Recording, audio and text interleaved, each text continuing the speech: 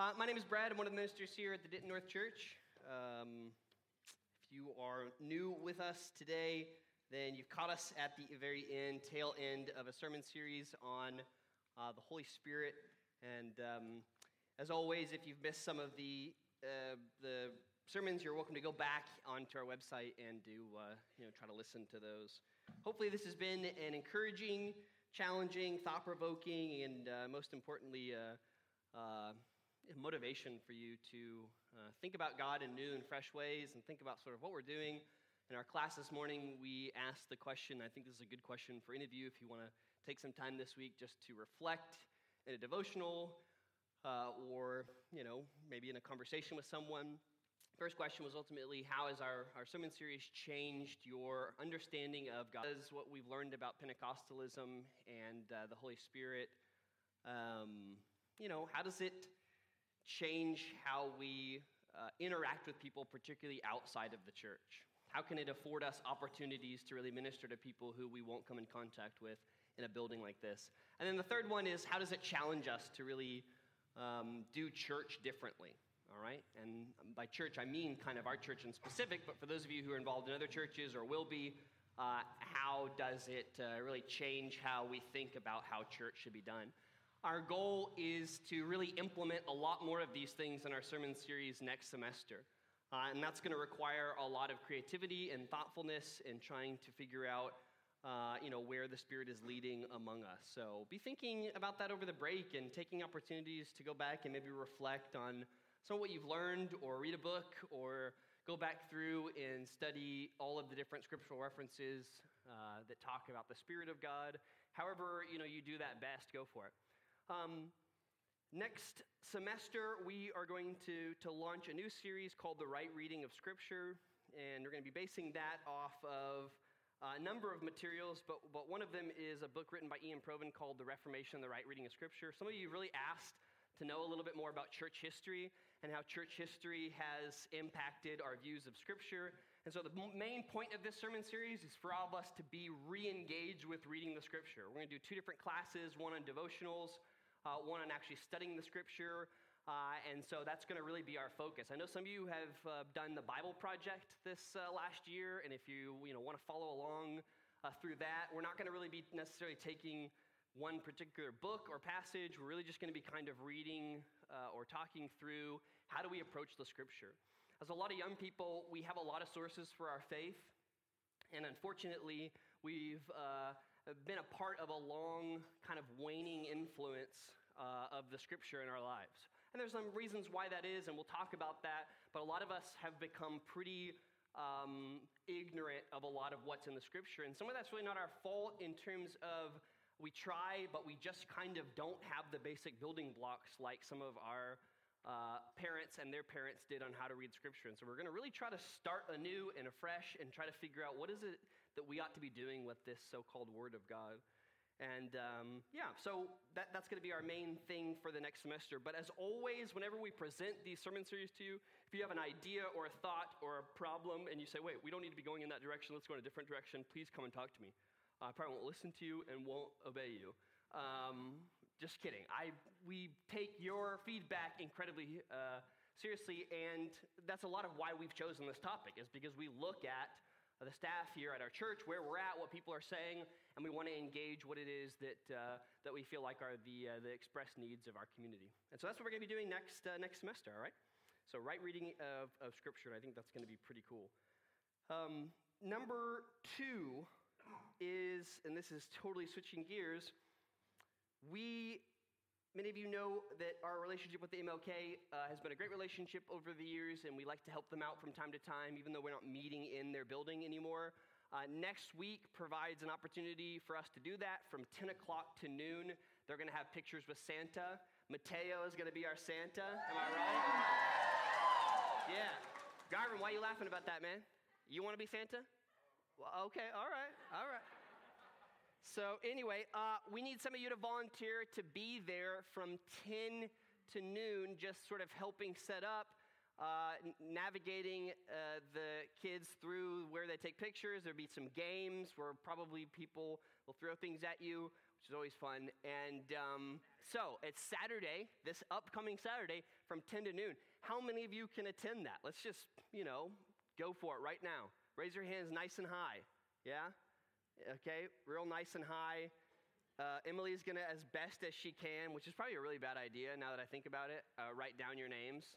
How about this? Why don't you just tell Emily after that you're going to go? Emily, well, everyone knows Emily because she was up here at first announcing things. So tell her you're going to go, okay? Or we'll put a little post on Facebook and you can respond. But it sounds like, about 8 to 10 people is plenty enough, okay?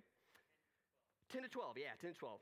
Pictures with Santa, pictures with Mateo. Let's just see, that's pretty good. I'm excited about that. Yeah. Oh, and then my last one, this is sort of a strange announcement, but whatever. And one of the things that we, in our Pentecostal class in the morning, I think have come to realize from studying particularly progressive Pentecostals in global settings is just how much they attempt to be a meaningful presence in people's lives in their community, particularly insofar as specific needs that people have, okay? Whether that's churches in Southeast Asia working with prostitutes, or whether that's folks in Southern Africa working with people who are impoverished, or in Eastern Africa with AIDS epidemic, whatever it is. And so one of the real challenges with that is thinking, okay, so in our context, in the minority world, how would we do that? What does it look like for a church to have that kind of relationship with its local community? And I don't really know, but it's something that I think it's time to think about. We have a lot of people, and we're growing pretty quickly, and I want this to be a part of the DNA of our church. And so one thing that I've thought about, and maybe this is a good idea, and maybe it's a bad idea, and it's probably just because I watched a documentary over the weekend. You know how we get really passionate after we watch a documentary? We're feel like we know everything, and we really need to tackle these issues head on. Well, I'd like to consider us really thinking about trying to advocate for affordable housing in the Denton area. I noticed that the Denton Housing Authority, which is right across from the MLK, has a great reputation, and people really like them. And this is an incredibly controversial issue, and so only 3 apartment complexes right now have what are called Section 8 opportunities for people in the community. And I don't know where you're at on that, and maybe that's a conversation we all need to have, sure, great. But I know one way to start that is tomorrow, and I know some of you guys are in school, and so no big deal. From 11:30 to 12:30, the City Council and the Denton Housing Authority are going to get together in a joint public meeting, and you can live stream this on either one of their websites. And just to give you a little history, City Council interests and the Denton Housing Authority interests are not overlapping. They do not like each other. They do not get along. And so this is a really great opportunity for them to be forced to work together. And so for those of you who are really interested in maybe joining with us to sort of pursue opportunities for how to really be a presence in our community, I say this is a decent issue to kind of start talking about. And so that's, again, tomorrow from 11:30 to 12:30. You can live stream this very boring public meeting, I'm sure it will be, on affordable housing in Denton. And for those of you who don't know what that is, you might look at Section 8 housing, you might look at HUD, the voucher programs and things like that. But basically, the idea is that we provide housing in neighborhoods for people who just can't afford it. And anyway, it's just a thought, an issue, something to raise. And there you go. So there's your opportunity. And hopefully you'll join me tomorrow in that live stream, which again will be so exciting. Maybe we can have a live stream watching party. Who's interested in that? A lunch and a party, City Council watching party. All right, yeah, right, yeah, okay. Live stream. We can face chat while we're doing it. Dang it. I'm working on it. I learned Venmo over the weekend, so I've been talking about that and referencing Venmo a lot, even when it's not applicable. All right, so the next 3 weeks, including today, Leslie and I are attempting to go back through the sermon series and try to kind of revisit ideas we felt like perhaps weren't incredibly well communicated, or maybe that need to be presented again. But along more general themes, each of our sermons were pretty specific. And so today I really just want to talk about awareness of the Holy Spirit. I'm going to challenge you a little bit to think about this in some different ways. And so try to bear with me. Sometimes I have a very tough time, as you know, getting what I think are the thoughts that the Spirit has laid on my heart out into the open and in ways that make sense. My mind just mixes things up and makes things probably more complicated, but I'm going to attempt to make sense of what I felt like I was led to say to you this week. So let me give you my long sermon title, because I either have long titles or no titles. So here we go. Awareness of the Spirit starts with belief and ends with trust. So awareness of the Spirit starts with belief and ends with trust. One of the really challenging ideas I gave at the very beginning of this sermon series, which I got a lot of feedback on, was like, what is that? And what does that mean? And why don't we talk about that? And can you explain that? Which hopefully I can, at least in part today, was the idea that the Holy Spirit constantly witnesses to our fellowship with God.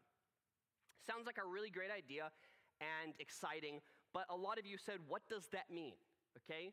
I gave you 3 or 4 things that are clearly mentioned in Scripture as a role of the Holy Spirit. And the idea of holiness, the idea of mission, all these other things, great, good, we could get it. But constantly witnessing to our fellowship with God sounds like one of those Christian phrases that makes no real sense. So let me do my best to try to break those down for you, okay?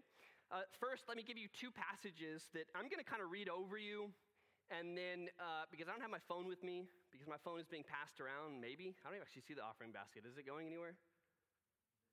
Oh, it is? Okay, yeah. So my phone, like right there, as in you're pointing to it as it's moving? Or, oh yeah, Sarah has it, okay. So my phone is predisposed right now. So I'm going to have to assign the scriptures too, because who brings a Bible anymore?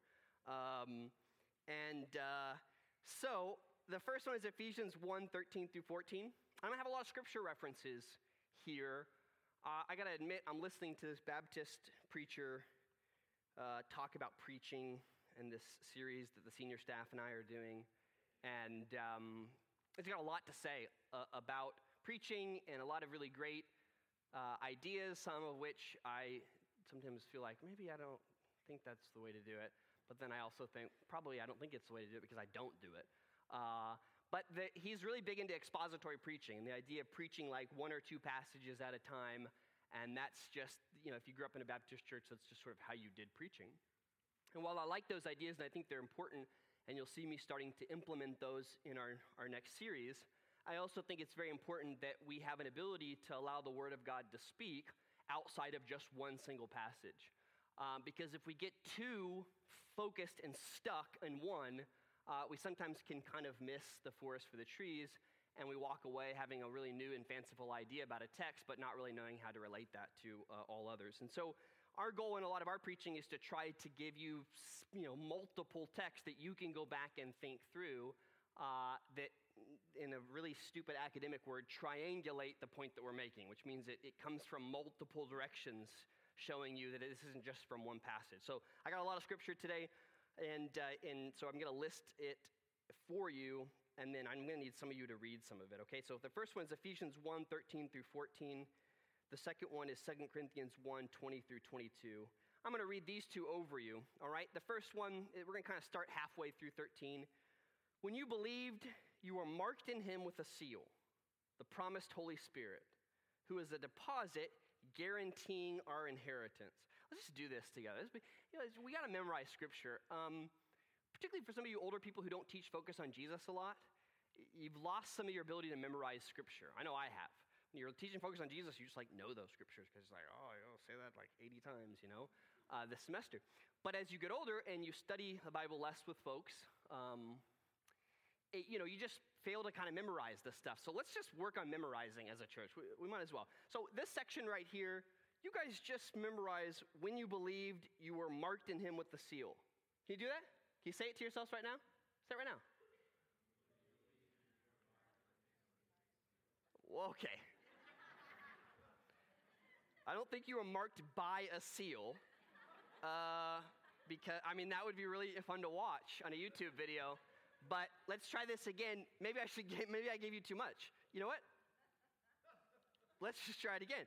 When you believed, you were marked in him with a seal.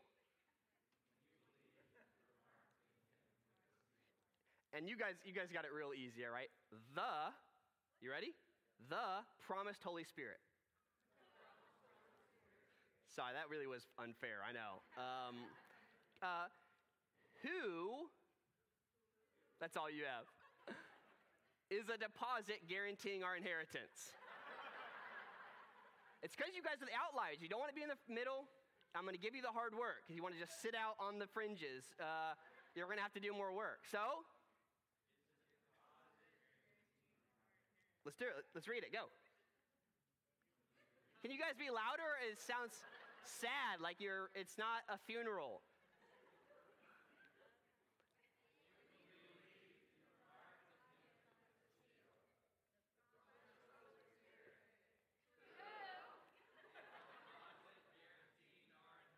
All right, one more time, quicker though,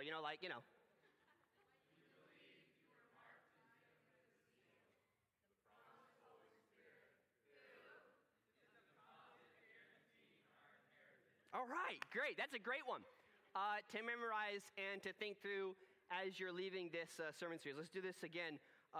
So for no matter how many promises God has made, they are yes in Christ. He anointed us, set his seal of ownership on us, and put his Spirit in our hearts as a deposit, guaranteeing what is to come. So for no matter how many promises God has made, they are yes. Are you confused? We're playing the same game again.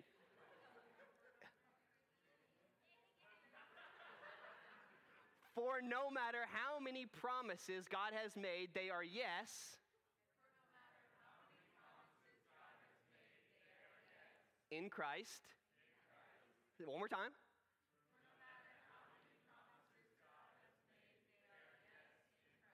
Excellent. He has anointed us, set his seal of ownership.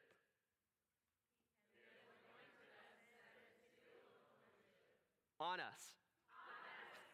All right. And put his Spirit in our hearts as a deposit, guaranteeing what is to come.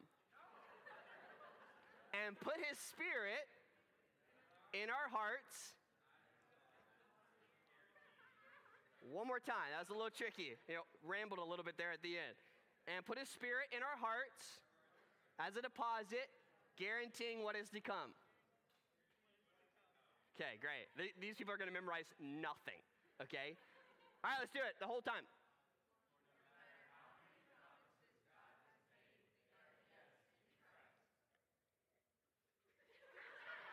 You guys had like 3 words. You've already forgotten them. He anointed us, set his seal of ownership.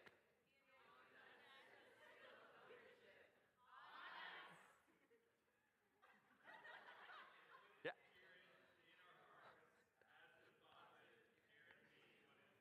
See how hard memorizing is? I mean, we can't even memorize like 4 words. This is really, really tough. All right, one more time. Here we go.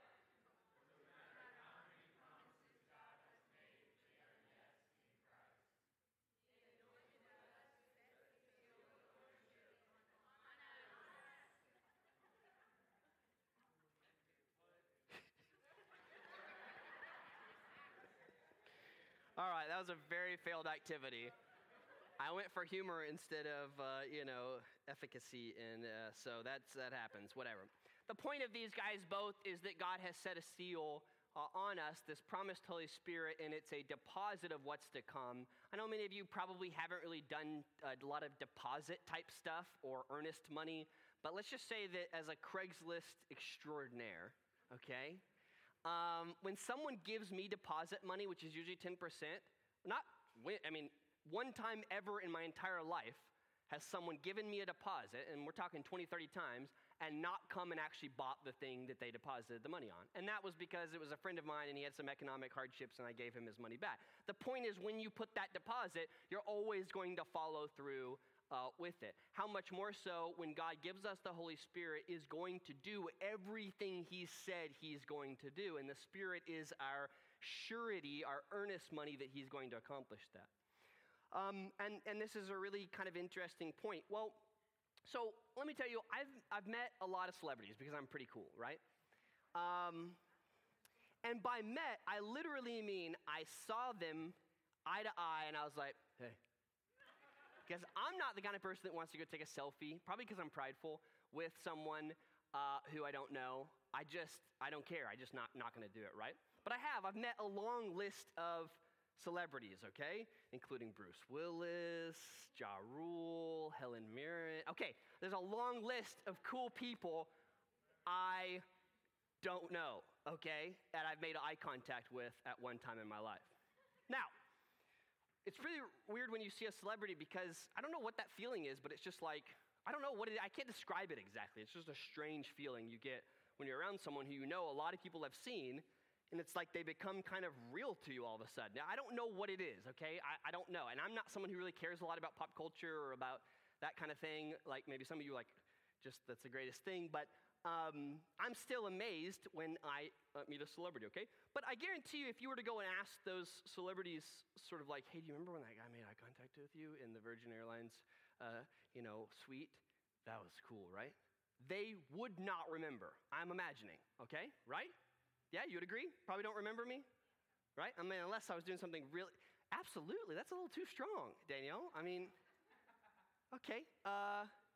So the point is that there's no real reciprocity there. Now, let's just assume that I had a really great conversation, like, for instance, with the guy who's Prince Humperdinck from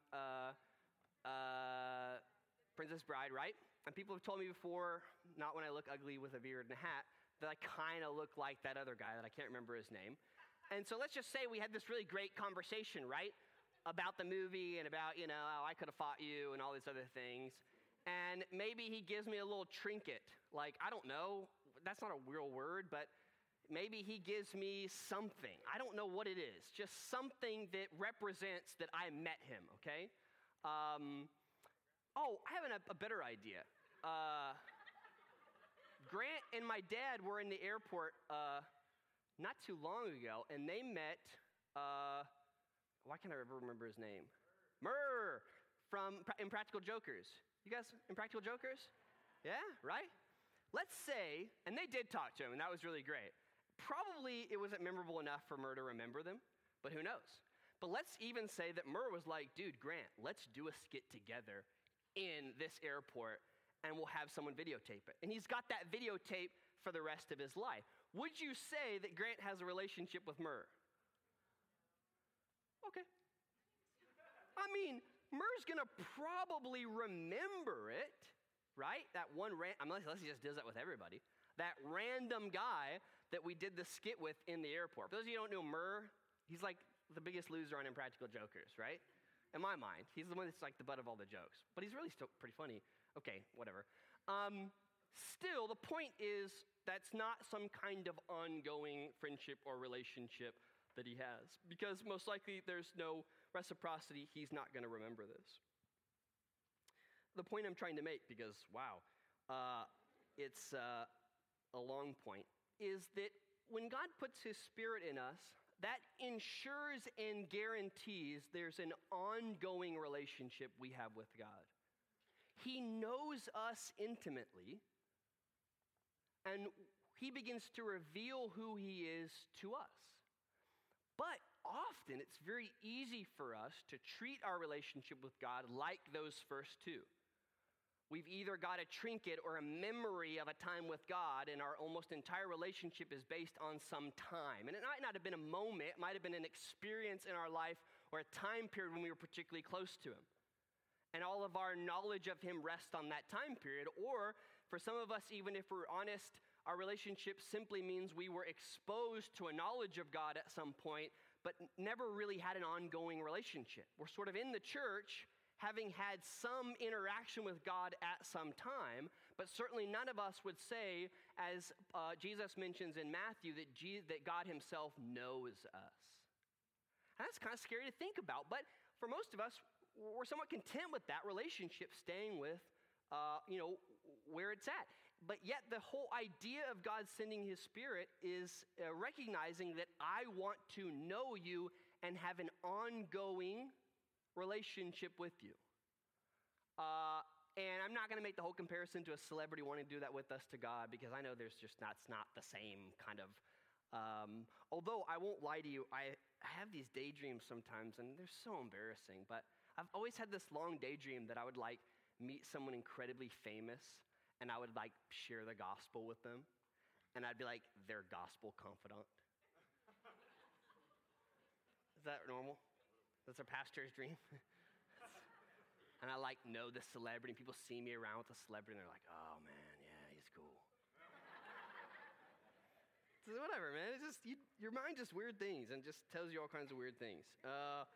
And that's what my mind does. So the big question with that then is why for most of us does our experience with God seem sort of fleeting or ambiguous? If we're supposed to have this ongoing relationship with God that's somewhat tight and where we are, as much as a human can, reciprocate with God. You understand I'm making these analogies so that we can understand this dynamic, but it certainly doesn't, isn't completely the same at, any level. But we have this fleeting sense of God's presence. So what's going on? Or maybe in addition to that fleeting sense of God's presence, an ambiguity in who God is and how he works. You talk to people about, well, hey, what's God done in your life recently? And it's very easy to just pretty much point out good things, but to not really have a confidence in knowing, well, that's something that God did. And yet the Spirit is in us, knows us. It's very clear from Scripture that he works in and around our lives and through the lives of others. Why is it that we have such a tough time recognizing the Spirit's activities or God's activity in us?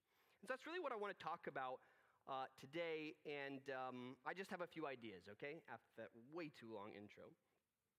The common answer that I think we give people, and I do this myself all the time, is you just need to open up your eyes, right? You just need to be aware of God's presence around you. It sounds like a really good idea, and it is. I mean, it's a good piece of advice. But it kind of ignores the fact that awareness is absolutely impossible without some background knowledge or belief, and it's certainly impossible to maintain unless you trust the person that you're interacting with. So to give you an example of this, I can tell you, hey, come over here and look at the engine in my car and just be aware, and you will learn. Just be aware of the parts in the engine, and you will be fine. Okay? And sometimes that's the kind of advice we're giving to each other when we say open up your eyes and be aware of God's activity. I learned in my first lesson with David on the piano yesterday. It was really fun. Thank you, David. I like that. I know, right? So sweet, right? He treated me like a little kid sometimes at points. He's like, now is that the right button? Here's push it. Like, oh, damn. Ready for the slap. But was a very effective teacher, and I liked it. But had he just said, now I want you to be aware of the keys here. Just sit and stare and be aware of the keys. I don't think my lesson would have been near as effective as it ended up being. So there's got to be something more, and that's where this idea of belief and trust come in. And for our generation, there's some things we really need to be aware of, okay, if we're going to even understand what awareness ultimately is. Well, what is awareness? Well, awareness from a gospel perspective is simply seeing the reality for what it is. God's reality, which is the only reality. Now, in saying that, I think we often have a misguided next step or next statement, which is truth is always absolute. And I don't want to get too much into that argument, but sometimes we get confused the difference between reality and truth, okay? Truth can certainly, there are relative truths and situational truths and certain things like that. I'm not simply talking about that kind of truth. I'm simply talking about the kind of reality that says this is how life is. Most of us don't have a sense of that reality, right? The famous philosophy example is everyone's got some piece of an elephant, and they're like trying to, describe the whole animal by like just touching his leg. Of course, that is a weird argument because it assumes that someone actually knows that it's an entire elephant. And the reality in this situation is that the elephant is there, and you may have a piece of it, and you may see a piece of it, but your reality isn't ultimately the reality. And so awareness is an understanding of reality, okay?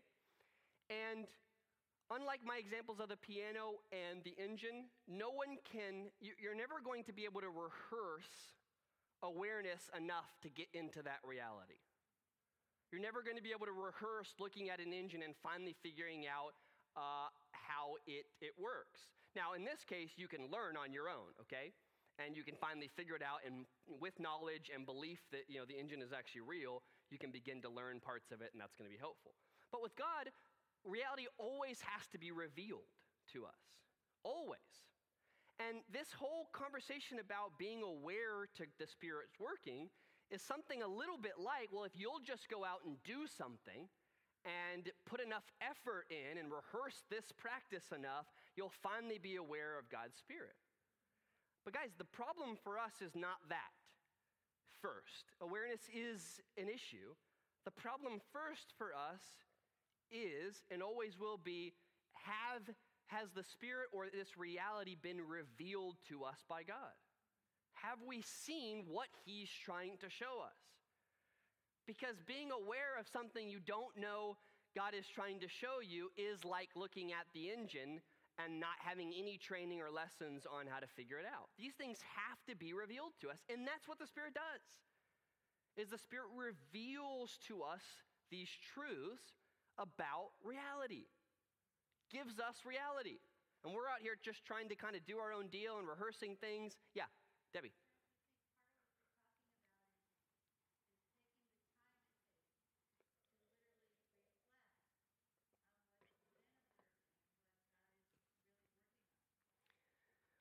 Sure, I mean, the time is a part of that, but when we link effort to awareness only, we forget that no matter how much we work, and God is certainly gracious enough to sometimes reveal things to us that we didn't deserve and we didn't work for. That's a part of grace, right? So our work doesn't equate to how aware of a situation we're going to be. In fact, you can make the argument that Jesus makes with kids being revealed the truth, that it was actually their lack of work and their lack of understanding that allowed them to even be open enough to have the truth revealed to them, while the Pharisees, in all of their learning and all of their wisdom, failed to perceive the truths about God. So I guess maybe the point seems sort of strange, but I guess the main thing that I'm saying is I've heard this a lot, and I say this a lot to people. You just need to be aware of God working around you. The problem is, you got to move actually a little bit before that and recognize that awareness alone is a practice that can be empty like any practice. If you don't have the underlying belief and knowledge of what the Spirit does, how could you possibly be aware of His presence? That actually doesn't really make a whole lot of sense. I want to talk about this a little bit more. And so in Romans 10:14 through 15,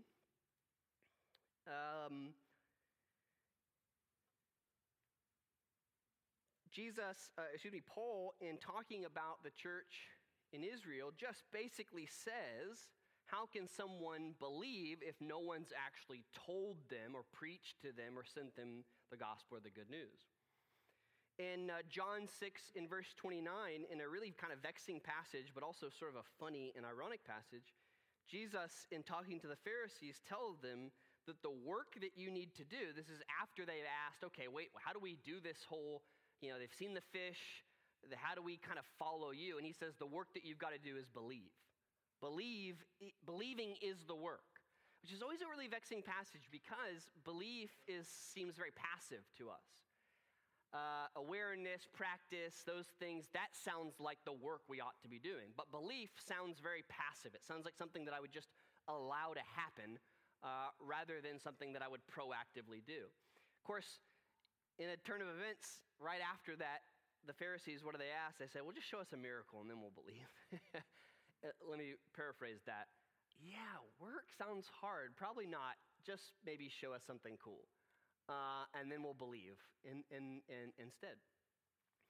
And so I've kind of come to I don't know, this assertion may be really wrong, but I'm going to go with it anyway.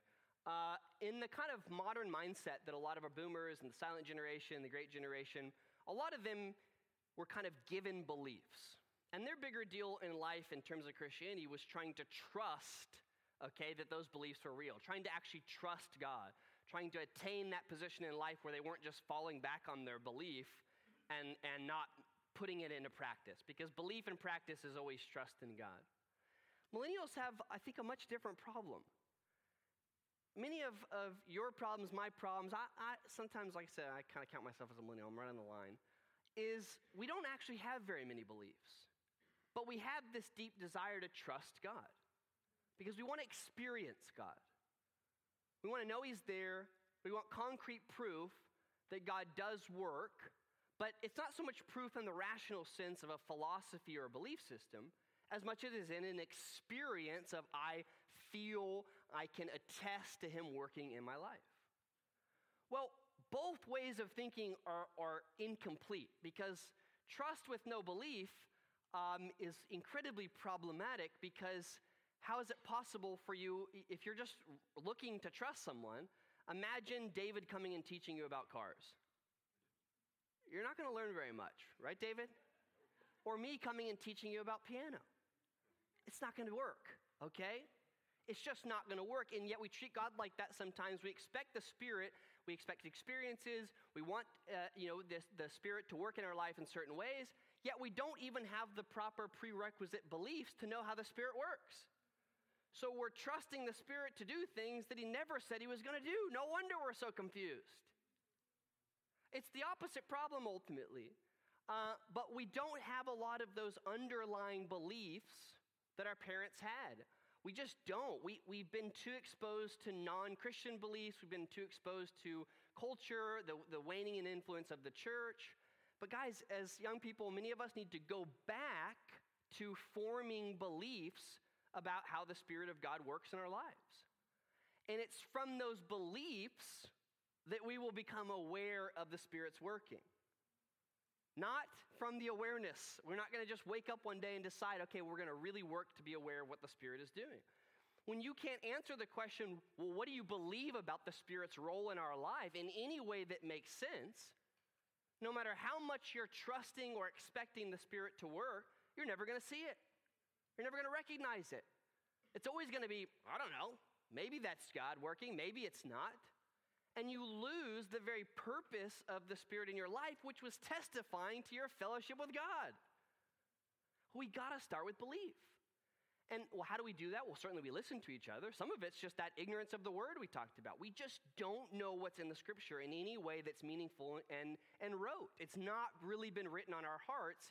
At least the words of scripture haven't. Now, don't get me wrong. I'm not saying that you guys don't understand the word of God. I am not Baptist, okay? I am not literalist, fundamentalist, thinking that every word that the scripture speaks is the word of God. The word of God is bigger than the Bible. It's certainly, that's our best, most reliable source for it, but the Spirit speaks through us, speaks through churches, speaks through all kinds of different institutions, and, there's a lot there that I think you can probably disagree with me on, and that's great. We can just disagree with each other. But in order to have proper beliefs about what God is doing and who the Spirit is, we've got to get back to what are those beliefs we ought to have about the Spirit, and what is He actually doing.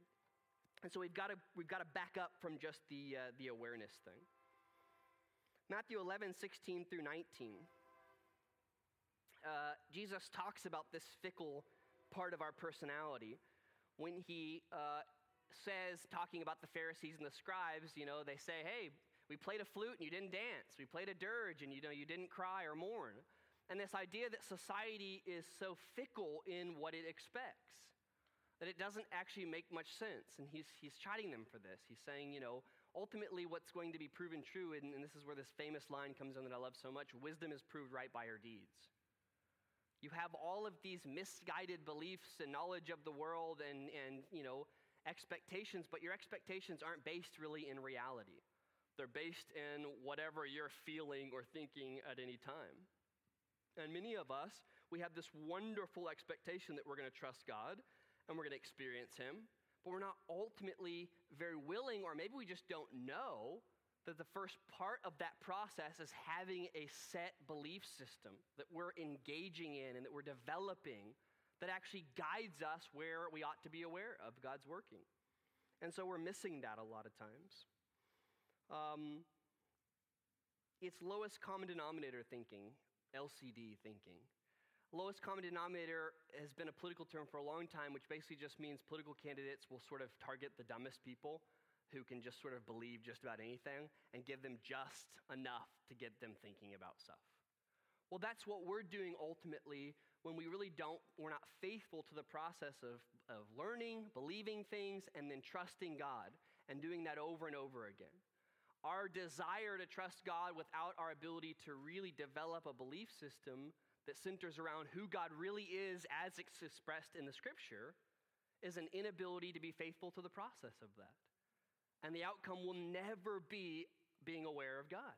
No matter how hard you try and no matter how much you talk about what God is doing, it won't happen because it's not really faithful to the process of reality. It starts with knowledge of who God is and a belief, and then we become aware and we can trust him through this constant use. Why does this happen?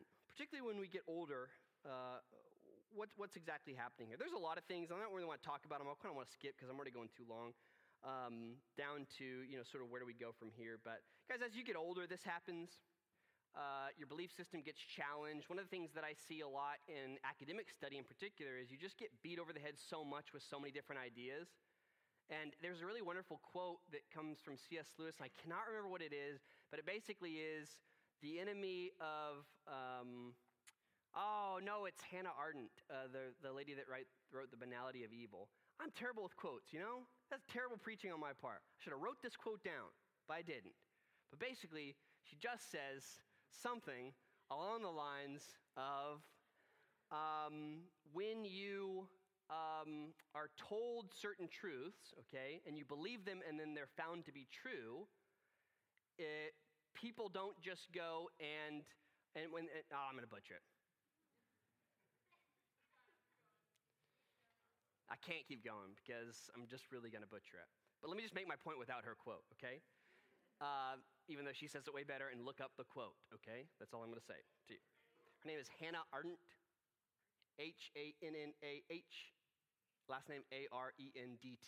She's the one that wrote the famous book Banality of Evil, where she followed the court case of one of the highest Nazi officers over concentration camps and kind of came to the conclusion, I've mentioned this before in my sermons, but that the worst kinds of evil aren't the absolute terrible evil stuff. It's the banality of evil. It's the mundane evil, the evil that people just accept as routine and are done kind of on a large scale.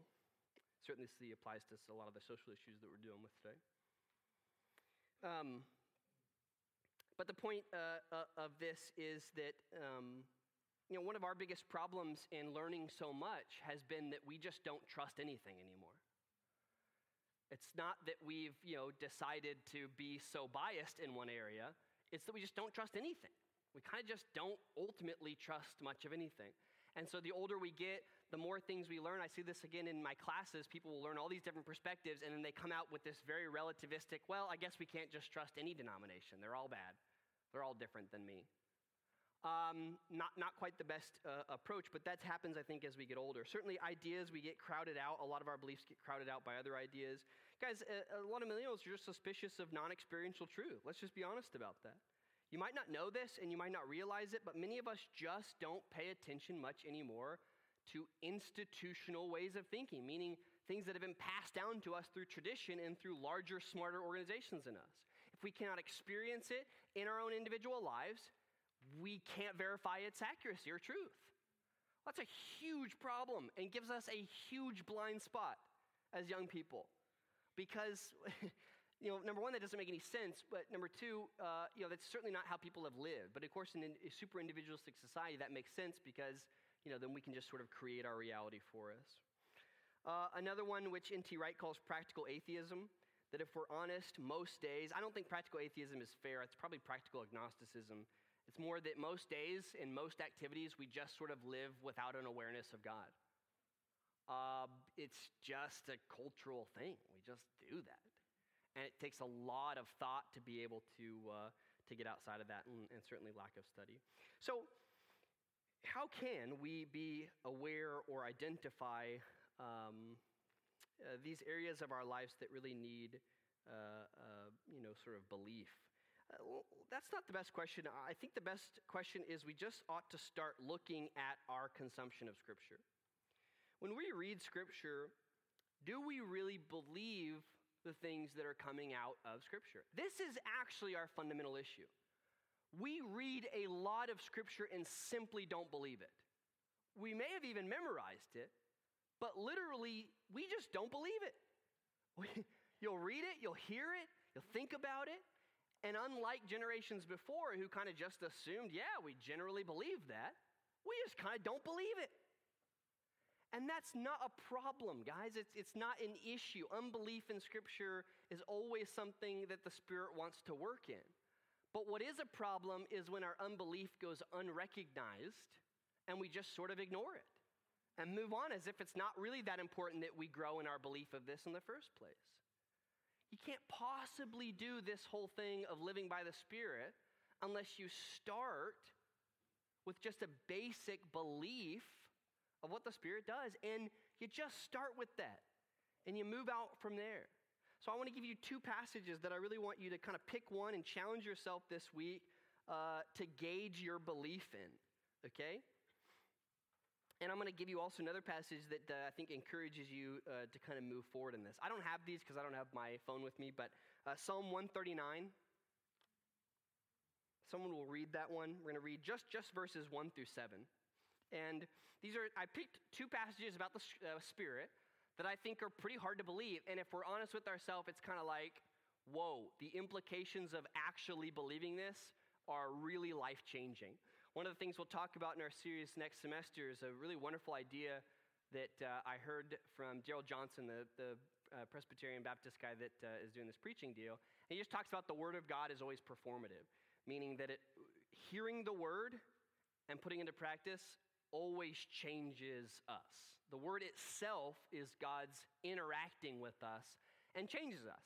It's not that we go and do activity based on it. It's that the Word itself actually changes us. And we'll talk about a little bit of that later on. He uses this really wonderful example in Ezekiel of the dry bones being prophesied to and then waking up. But anyway, yeah, later on. Someone have Psalm 139? Yeah, go for it. 1 through 7, just 1 through 7.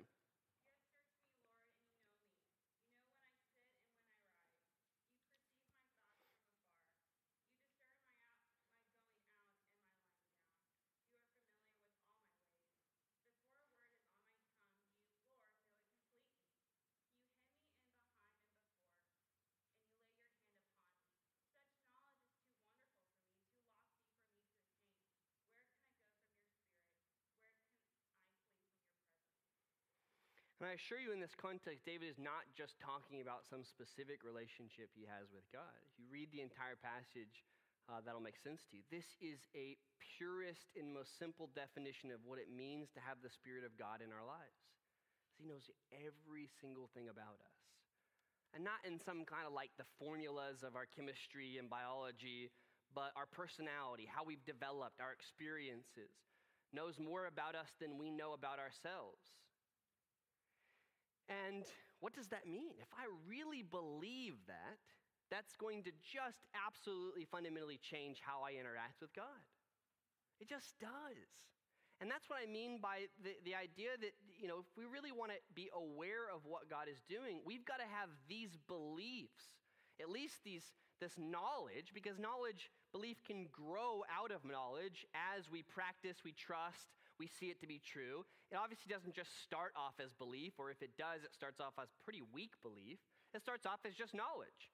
And the knowledge is, okay, I've heard this. Let's see if this can be proven true through my interaction and my trust with God. And Jesus is very open about that. It's one of the things that I think Christianity is so inviting. Jesus in John 7 just basically says, you want to know if my word's coming from me or if I'm just here on my own doing my own deal? Do my will, see what happens. It's this very weird trial and error passage. And I encourage you to go back and think through that or see it as, you want to see? You want to learn how to trust me?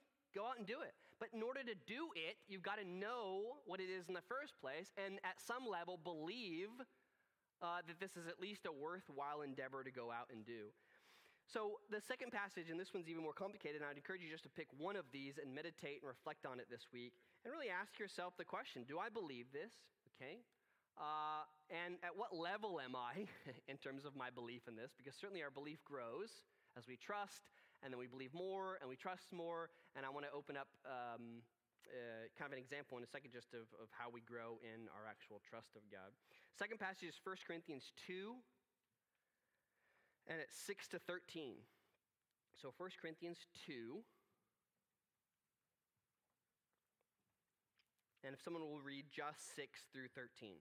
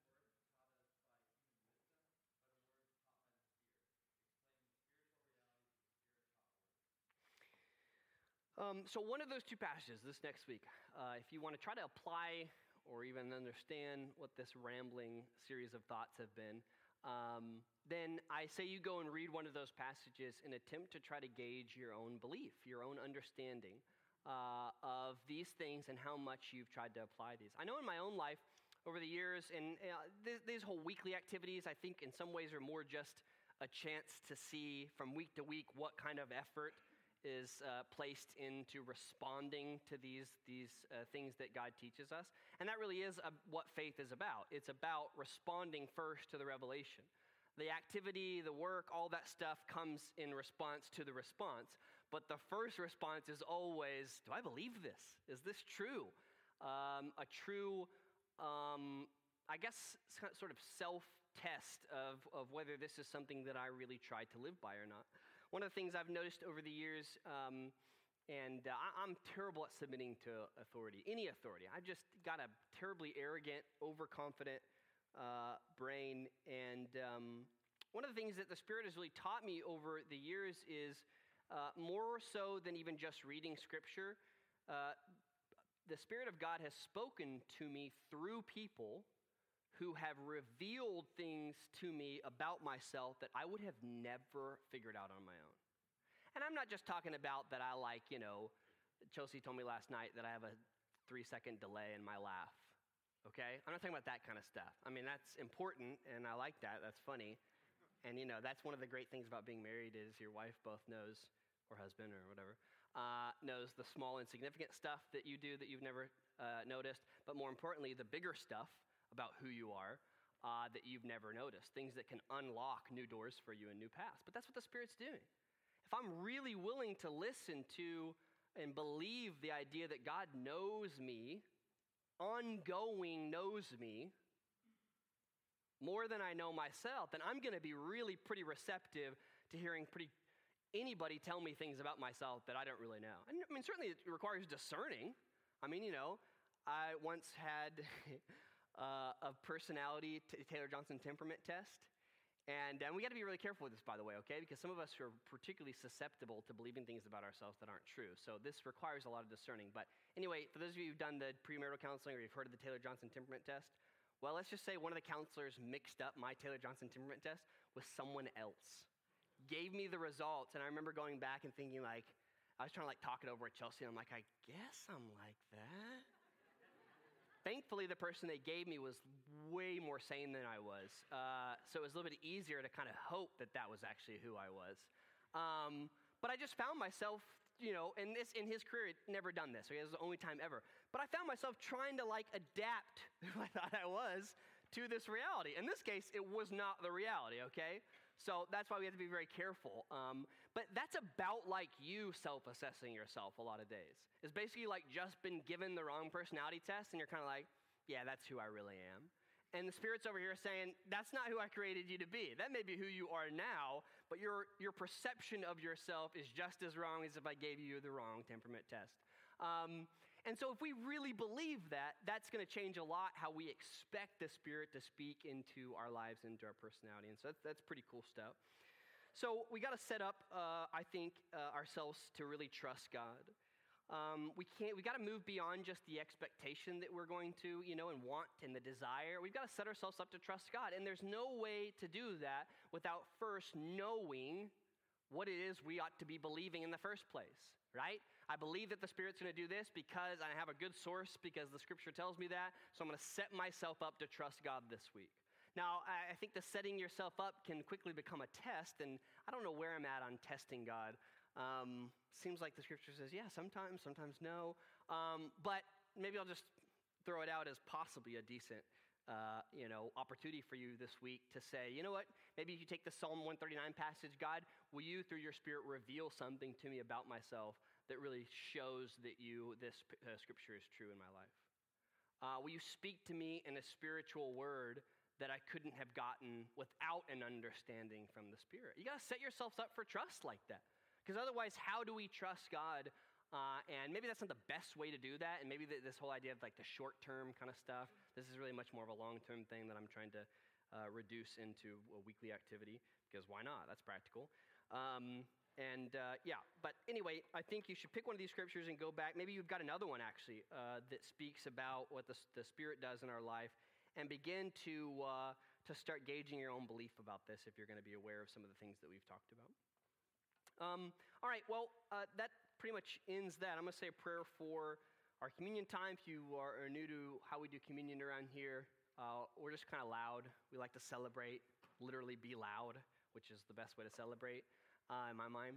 And throughout the room, there'll be the bread and the juice, and you just kind of get in line and dip the bread into the juice, and we'll go from there. We'll come back together, sing some songs, and then we'll just hang out and talk. Lord God, thank you for your infinite grace for us. Thank you that you would choose to do things the way you've done. That you would send your Spirit who knows you and knows us.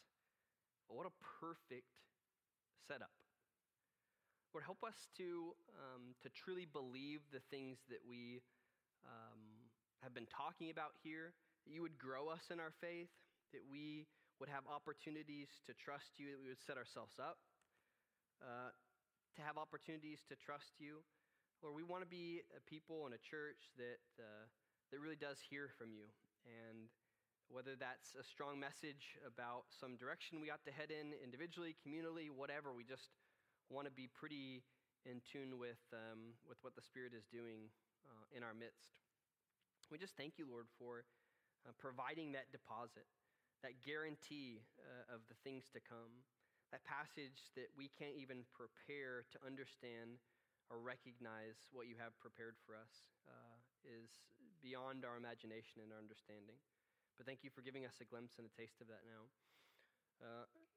Lord, help us in our attempt to just regain a hold of Scripture and to understand it, that you would help us get past some of just the obstacles in our way, our attention span, our need for entertainment, whatever it is, that you would just give us just a fresh passion for reading the Word and really understanding it, that we would put it into a language that speaks the good news to our culture and to us, and that we would understand it very clearly as you've intended. We love you, Jesus, and we do this all in your name. Amen.